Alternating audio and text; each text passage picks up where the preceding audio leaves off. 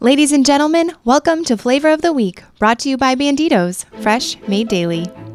In Flavor of the Week, Kyle sits down with one of our local priests over 4 different episodes to sample variations of a favorite food or drink while they discuss the ins and outs of life as a priest. This is Kyle Hyman. I am here with Father Jay Horning from St. Vincent de Paul Catholic Church in Fort Wayne for Flavor of the Week, Part 3. We've been trying some fish sandwiches, and Flavor of the Week is brought to you by Banditos. As far as I know, they don't have a fish sandwich. So we've went to other restaurants. They've been kind enough. They said, that's okay. We just want to sponsor Flavor of the Week. You can do whatever you want. So thank you to Banditos for your generosity. And we've been doing some fast food fish sandwiches. Fish on the go for Lent. Yeah. And so far, they've all been tasty. Yeah. Doable. Just feeling this. This is another. Oh, wow. It's a solid sandwich. It's a large. They've not been skimpy. No. Oh, my. It's coming off the sides. This one's got the sesame seed bun. Those are always fun. How do you feel about that? I like sesame seeds. What would be your bread or bun of choice? Oh, man. Like if you were making a sandwich at home. Oh, well, if I was making it at home, I'd just go with a whole grain bread. Okay. But if I could have any type of bun, pretzel bun. Pretzel bun. Yeah. Those are delicious. So when you make that with ham and like not even a Reuben, but just a warmed up ham and some other meats in there, it's delicious. It does sound good. Yeah. All right. Well, let me. Your cross-section view. Yeah, we'll take some pictures. You can always look at our social media here whenever we post these after the fact for a picture. These are all very photogenic sandwiches. We could probably sell them back to the company. Uh-huh. So we got fish, lettuce, bun. Okay. Does this one have a dressing on it? Mm-hmm. Yeah. This one actually, this looks like more of like an orange dressing of some sort. I taste Dijon mustard, I think. Okay. A little less mayonnaise-y and a little more mustardy. Yeah. Thick fish. How do you feel about that flavor? It's zingy. Mm-hmm. It's different. I like it. It's like having the pickle without a pickle. Yeah. Because that first one you have the tartar and the pickle. I like it. I think, and there's a little kick at the end now. I got it. Yeah. No, If I had to pick from the, I can't imagine anybody being offended by it being too spicy. no. But a little bit of it's. If I had to pick from the not 3, I bland. think I'd go with this one. I like that little kick. I do too. Yeah, I think I'm with you. I think we got one that jumped. It jumped the lead. The jumping fish. Mm-hmm. Speaking of jumping, Yeah. how did you ever learn to do backflips or front flip? Which direction do you go? Back. Okay. Front ones scare me still. Well, I always thought in my head I could do this. I always had the idea that I could do it. I just never had anyone teach me how to do it.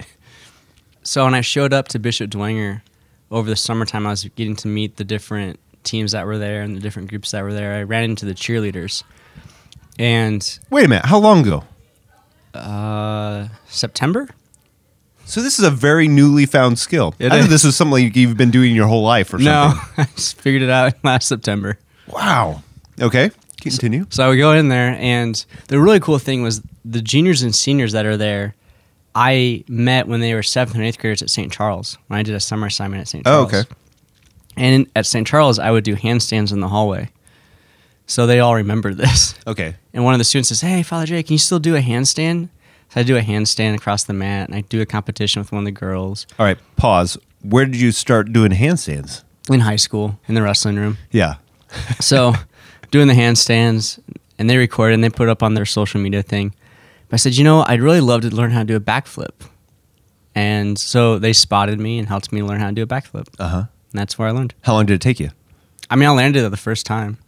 With a spotter? Yeah. Giving you a little extra boost or just... They actually didn't touch me the first time. Okay. On the third one, they had to help me through. I was probably a little tired, Uh-huh. having never done it before. I have a horrible story of doing backflips. What happened? I was on a beach, and I thought, too, that I could learn to do a backflip. In your mind, you're like, I can do this. All I have to do is have somebody show me Rotate. how. And so I had somebody spot me, and they were just giving me a little tap each Mm-hmm. time. And they said, you know what? I think you're just not going all the way over because you know you're going to get the tap. Just give a little extra boost. And there was a little bit of a ledge. This is on the beach. There was a Okay. little bit of a sand, little ledge so I had a little advantage. Sure. But also the sand gives a little bit, so you don't have quite You the don't same get enough push off. So they back off a little bit, and I just give it my all, or what I thought was my all. I landed on my head, Oh. and my knees came and cracked me in the face. Oh, no. Gave me a fat lip. I was like, yep, I'm done. Haven't tried since. Well, so I would do this at the football games. I would do this at different events. And I always had the spotters there just for my safety. Like, they didn't really have to help me, but it just made me feel better. Well, we had the winter dance in December, and I got into a dance off with one of the kids. And I thought to myself, how do I end this? Yeah. Do a backflip. Uh-huh. Because they're always yelling, do a backflip. So Yeah. I'm like, I'm going to do it. So, mind you, all the times I've done this have been on a track or on grass or places that kind of give me a little more push. Uh-huh. I'm on a hard dance floor Yeah. in my dress shoes. Ooh, boy. That have no traction. Mm-hmm. I'm like, I'm going for it. And I do it. And I just smash my face into the ground. Like, rotate. My feet hit, and then they slip out, and I go, boom.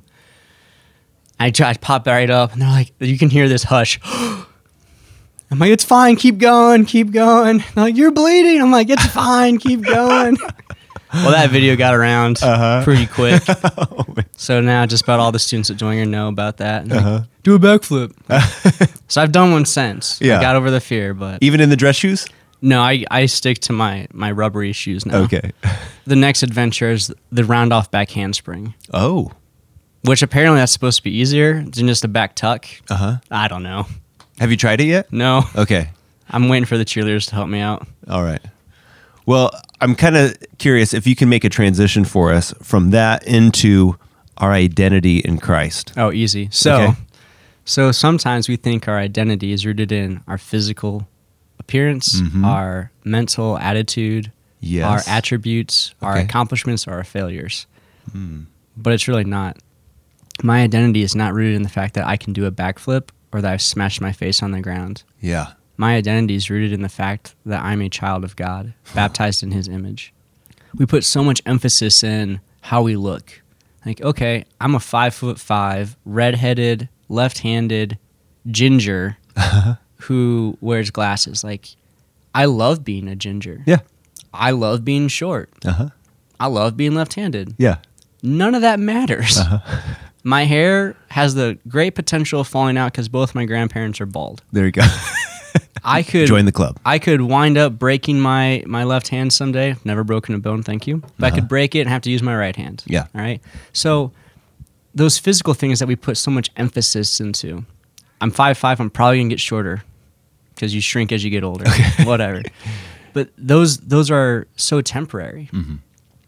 When we die and we're met with our glorified body, I mean, who cares Right. what we had or didn't have?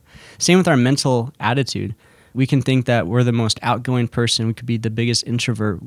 We can be like the class clown. We can have these moments of depression and anxiety. But again, those are so fleeting because it's based off of emotion. It's based off of how we perceive ourselves. And they don't hold up in the end. Same for our attributes, our accomplishments, our failures. Who cares what we did in high school, what we did in college? I mean, what's the legacy we want to leave behind comes down to really our faith. So whether or not my name is remembered forever means nothing, but the fact that I know I'm a son of God, beloved son, made in His image, made for a purpose, that's where I put all my stock. Right. That's where Jesus put His stock. We see that in the reality of the Samaritan woman. She is met by Jesus at the well, and her whole relationship with Him in that course of time goes from Jew to Sir to Lord to Messiah. And you see this transformation of her reality of recognizing who Jesus is because He sees her as a beloved daughter, not as the sinner who goes out there at the middle of the day. Yeah. So whatever we're holding on to, whatever we try to retain, our sins especially, our sins don't define us. What defines us is our baptism, our relationship with God, the fact that we are beloved sons and daughters, made for a unique purpose. We're sealed with the Holy Spirit in our confirmation. We're fed and filled by Him in the Eucharist. We're forgiven by Him in reconciliation. So, yeah, I'm a big fan of identity. Well, it's interesting that you talk about how it doesn't matter what we thought we accomplished in high school or college or something, because in the moment, it seems like it's all that matters. It's everything in the moment. Either pressure from parents or teachers or classmates or whatever to be a certain way, to perform a certain way, to have certain success in academics and athletics. And if you fail at any of those, you might feel like a failure. But now looking back at it, you can say it really wasn't that important if I won that tournament or not. It really has no profound impact on my life. Yeah, when you're losing that tournament, the question should be asked, did I grow or lose virtue? Did I become more gracious or humble in that action? Yeah, my grades, those things that we can put tangible numbers to, yeah, have they helped me become more holy? Right. That's the question.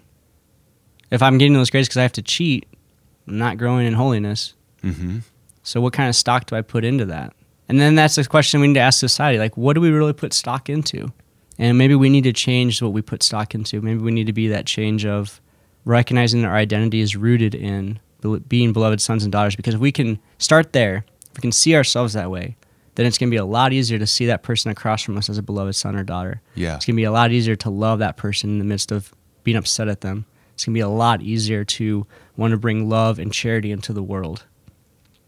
So a challenge for us to view ourselves that way. How do we also instill that in our children, our students, our grandchildren, our godchildren, to help them as they're going through, especially the difficult time of middle school, high school, college, to keep that focus? Yeah, so to begin with ourselves, to be able to see that within ourselves is critical, but then to give those affirmations when your child comes home and they get that C or that D, and they're just bawling their eyes out. I mean, you set them down, you say, have you given your best? Yeah. Yes, I failed still. Like, well, this doesn't define you as a failure.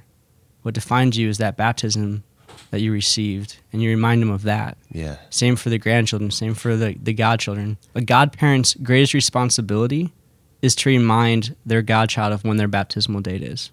To throw the biggest party in the world on their baptismal day. I like that. So we want to walk with a person in those moments of perceived failure, perceived problems, perceived lacking, and to just be able to remind them. And again, that has to start with ourselves. So I tell a lot of people, somewhere on your bathroom mirror, a mirror you can look at, a piece of paper you can stick somewhere, you can look in the mirror, put, I'm a beloved child. Mm-hmm. So you can see that every day, so that you know that, so that you can tell that to someone else. Yeah. And that's your identity. That's your identity. I love it. All right. Well, I want to see how this extends specifically to men and how we can see our identity as men as participating in the church and what our role is in that. So maybe we can save that for next time. Flavor of the Week Part 4, where we've got one more fish sandwich to try. What do you give this one? You said this might be your favorite this one, of the three so I'm far? going up to an 8 for this one. All right. 8, 4, and yes. The zing, the zing. zest, the Yes. zestiness. I like it. All right. Well, our thanks to Banditos for underwriting Flavor of the Week. Yeah. Thanks, Banditos.